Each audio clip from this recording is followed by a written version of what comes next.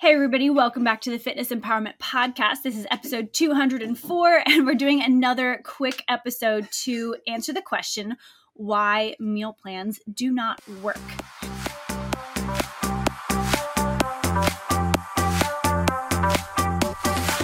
Hey there, my name is Dani Phillips, and I am obsessed with all things fitness, nutrition, lifestyle, and helping you navigate everything from the chaos to the comforts in this crazy thing we call life. I'm a former military member who took my fitness background in the gymnastics, rugby, and bikini bodybuilding spaces and created a full-time personal training and nutrition coaching business. Each week, I'll answer your nutrition questions, give actionable strategies to elevate your lifestyle, and share the stories behind battling the stress and reaching success along the journey. We're no longer waiting for the right motivation to show up, no longer watching someone else achieve the results that we want. Get ready to increase your energy, decrease your stress, and be empowered to go after the life you deserve. So put those earbuds in, grab a notebook, and let's dive in. Welcome to the Fitness Empowerment Podcast. And some of you might think initially, Dani, I've done a meal plan, it does work. And you're not wrong. I've done meal plans and they do work. However, how long do they work for? You guys, I deal with this every week and it's a good and a bad thing. And you've just got to figure out, why is this going to work for you or why is this not going to work for you? A meal plan will work if it is the right meal plan for you, if it's the right amount of calorie intake and nutrient dense intake for you to hit your specific goals.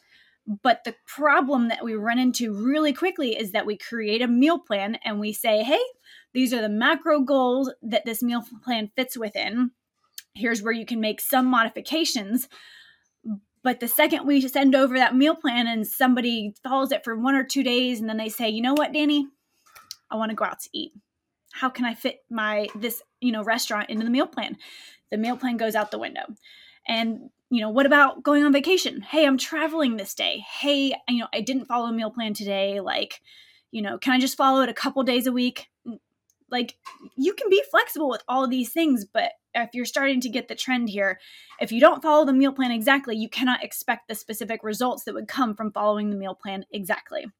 And that's the same for hitting macronutrient goals. If you have a specific set of proteins and carbs and fats each day that you're supposed to hit, you do have more flexibility by aiming for macronutrient goals because you can switch up the types of foods that you have to hit those goals.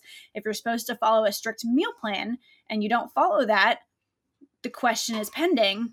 Are you swapping out one fruit for another fruit that's very similar in macronutrients? Or are you saying, I didn't feel like having grilled chicken and broccoli tonight, I went out for pizza instead. That's not an equal energy exchange.